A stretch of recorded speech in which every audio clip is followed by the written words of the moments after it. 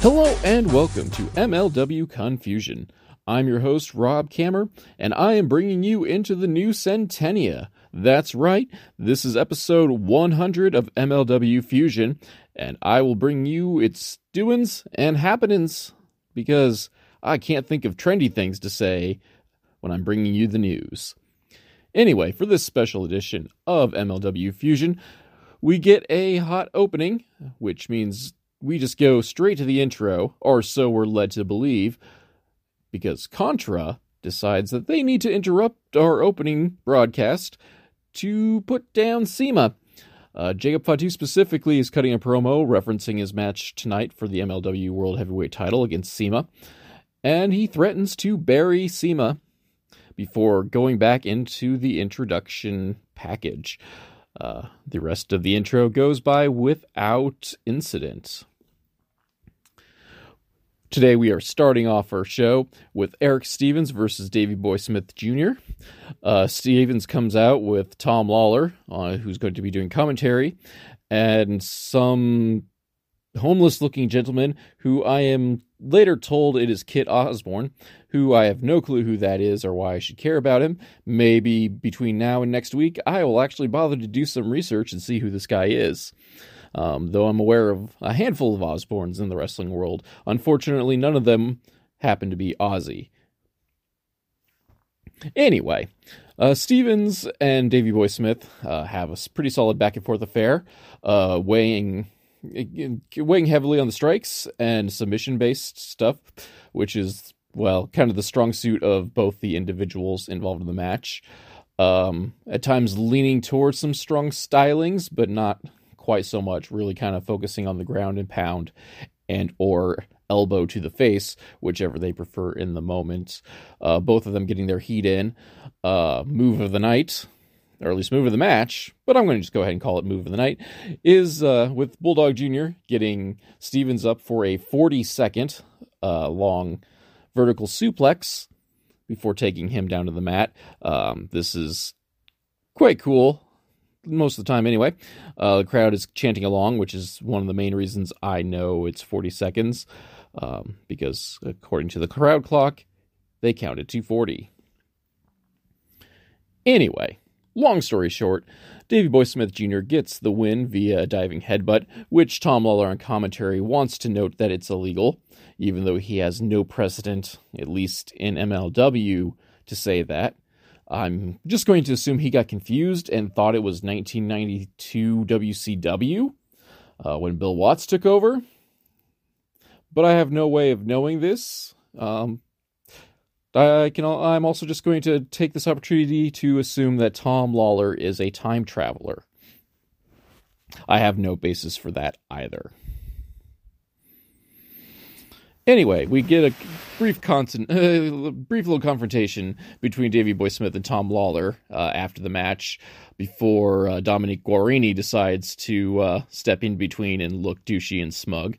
I'm mildly impressed Davey Boy refrained from smacking Dominic, because I totally pump kicked him in the face in my head anyway. But it goes by without incident, allowing Davey Boy to wander away, and then Team Filthy gets to wander away too. I think Stevens was muttering about how he thinks he won after the match, but of course he would think that because he was unconscious. Up next, we are informed that Injustice has been barred from the building because of their previous attacks on Brian Pillman throughout the last month or two, or something like that.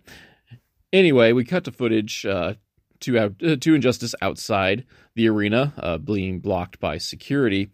I assume the real reason they're not being let in is because they were not accompanied by an adult. So maybe next week, if they bring one of their parents with them, they'll get to come in. Following that, we have a promo from Jimmy Havoc. He's noted that he gets told quite a bit that he's addicted to pain. He does make reference to drugs and alcohol, and I'm kind of surprised, given some of the more recent events that are happening, or that have happened, that his friends don't tell him about the drugs and alcohol, because the news sources are telling him about, the drugs and alcohol. But anyway, important thing is he's addicted to pain. He's addicted to inflicting it, and he's addicted to feeling it.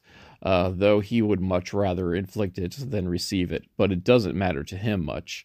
And that what he does to Brian Pillman tonight is nothing personal. It's just business and pleasure.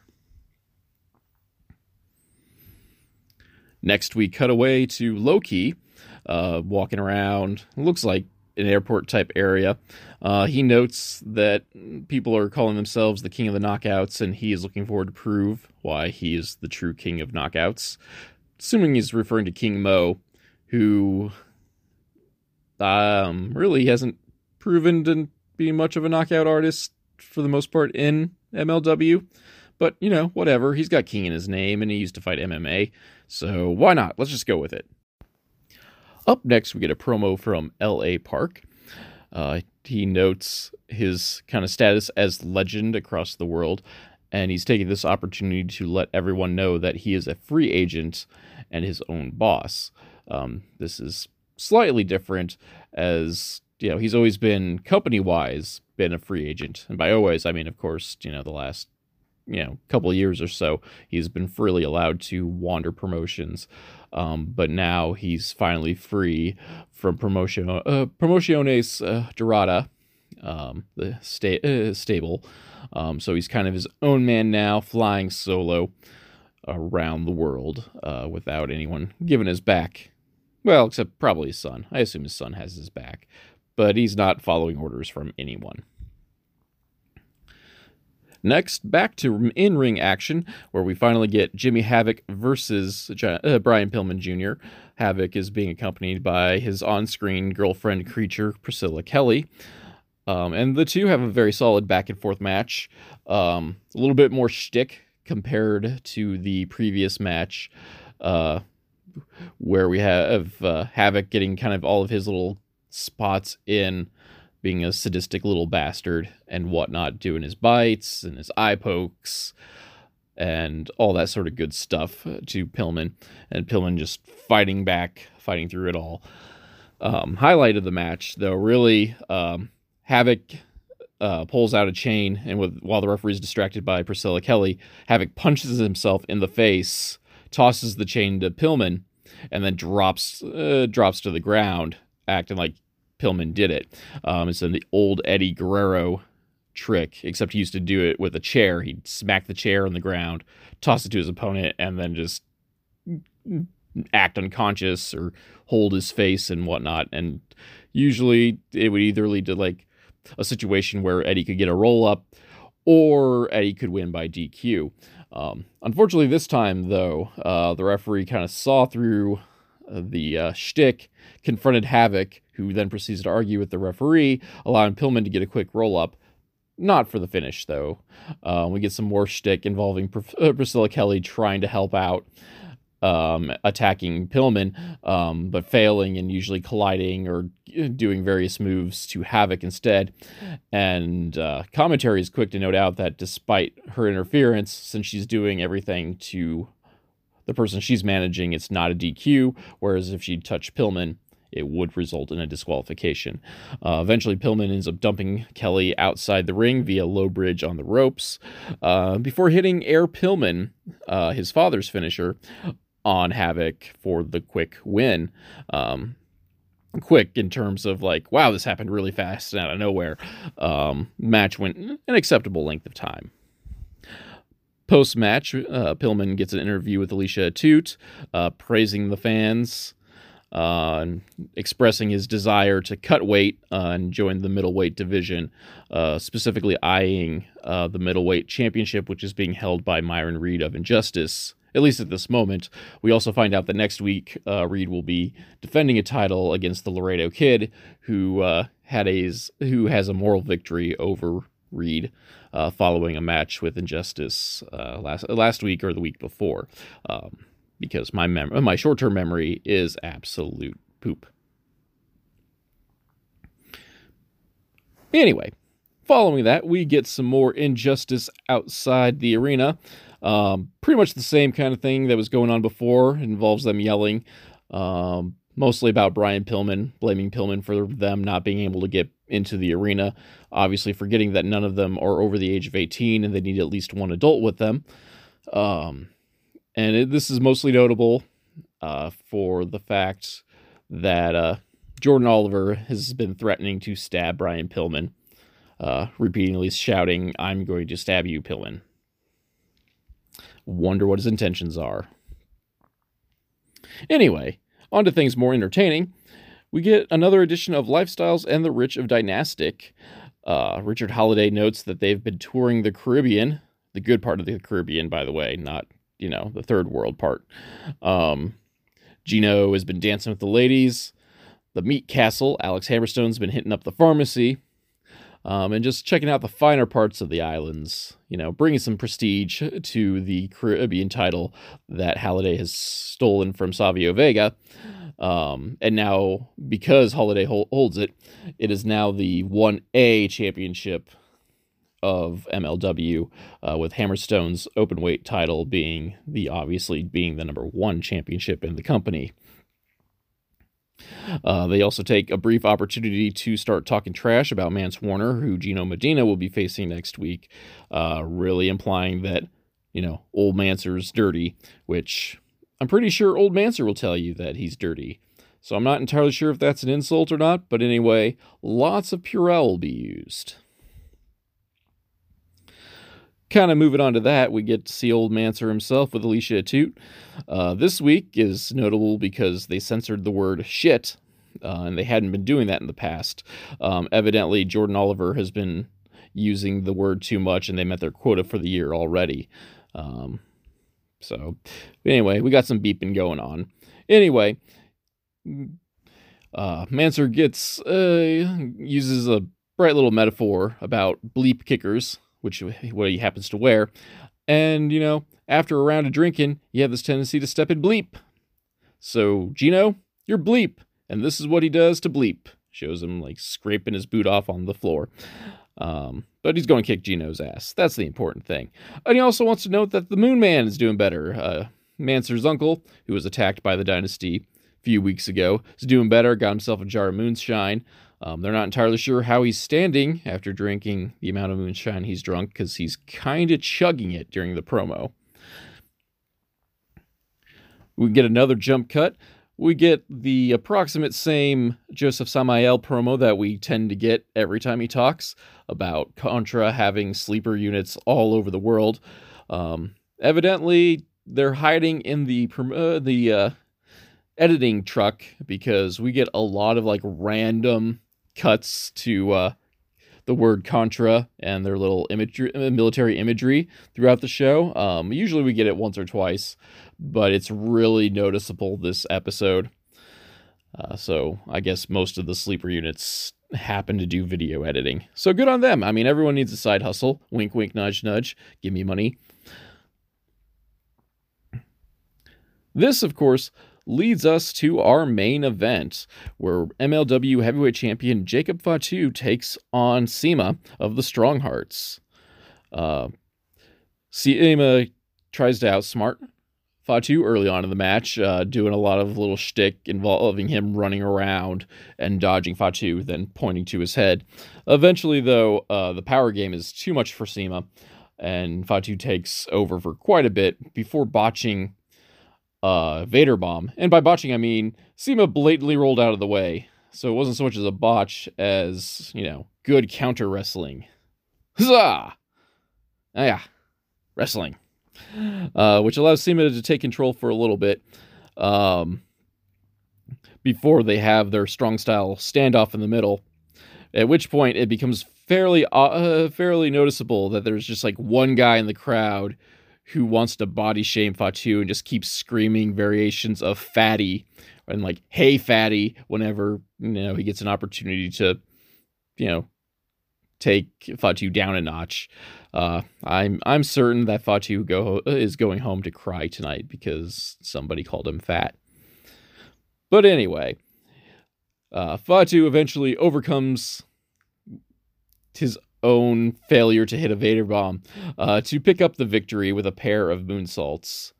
After the match, we get the Sendai Death Squad out with a stretcher and a body bag.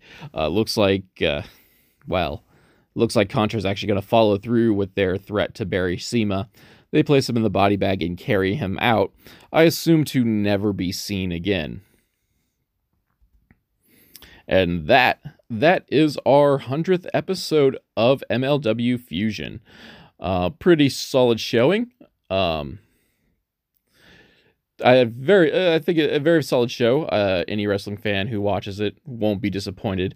Though the jaded person in me who likes big celebrations, I feel like 100 episodes is kind of a big deal, especially in this day and age where everything's consumed rather quickly, and television shows don't always last terribly long, especially a show that lasts all year and really doesn't get a break. Looking at most of your professional wrestling programs don't get an off season and run 52 weeks a year. Maybe if they're smaller, they can get away with doing like a clip show once or twice. So this is kind of a big deal that Fusion's been on for 100 episodes, so nearly 2 years straight, at least in the current iteration. And whereas we did get a world title match, it did kind of seem just like a normal episode. I'm not certain I'd want to say like it needed to go 2 hours and have some more matches or some clip, throw in a best of here. But I feel like, we're at 100. We should kind of go balls to the wall and have a bit more excitement, start some new angles. I don't know, have a big gimmick match maybe, just celebrate the fact. I mean, I get it. In today's day and age, I mean, we got to spread things out, and MLW does have pay-per-view events, so you don't want to give too much away for free. But, they did kind of reference it last week and a little bit during the episode, that, hey, we made it to 100. Go team. And, I echo it. Go team. That's a great accomplishment. But, if we're going to tout this accomplishment, we should celebrate a little bit. Let's have a cage match or something. I don't know. Just my thought. I mean, again, it's a very solid episode. I am not disappointed with it. It's just when you scream 100 episodes, I don't think of standard episode of a decent wrestling program. Again, just my opinion. But otherwise, solid accent. I mean, all 3 matches were good. Each of the 3 matches brought something slightly different to the table. And again, it shows why MLW's, the number 5 promotion in America. I mean, that's all also subjective, but let's just go with that number. Number 5 company in America. Give it to them. Go number 5. Cheers. Anyway, while you're busy cheering the number 5 promotion in America with their 100th episode, I'm going to leave you with the per usual plugs and whatnot. So check, continue listening for those. Try to keep supporting me. Anyway, so while you're cheering and supporting me, I'm going to take my leave, and I'll catch you all next week and hopefully catch MLW Fusion 101. Anyway, I'm Rob Kammer, and this is MLW Confusion. Hey, I know the show's technically over, and I appreciate you guys listening to the very, very end. So I figured, we should use this time to get some cheap plugs out of the way. If you're really interested in me, you can check me out on social media. I'm on the Twitter machine at the Nova of Cass. You can also check me out on Instagram, though I'm not nearly as active on that. Not that I'm active on Twitter terribly much either way. But you can catch me on Instagram also at the Nova of Cass. Those are my 2 big things, at least on regular social media.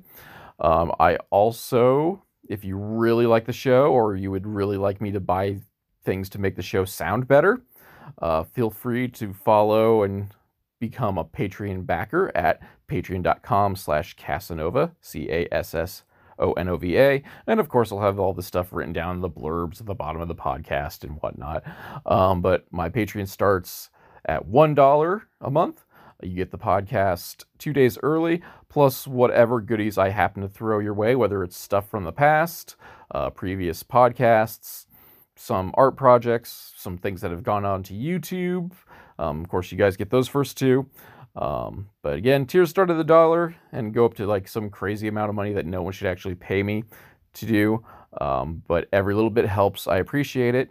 And you can get some cheap plugs at the end of the show as well, just like Maverick45, Danielle Clark, and Alan Schroeder. So thank you guys. You guys are awesome. Thanking my backers, thanking all my listeners. Good night, everybody.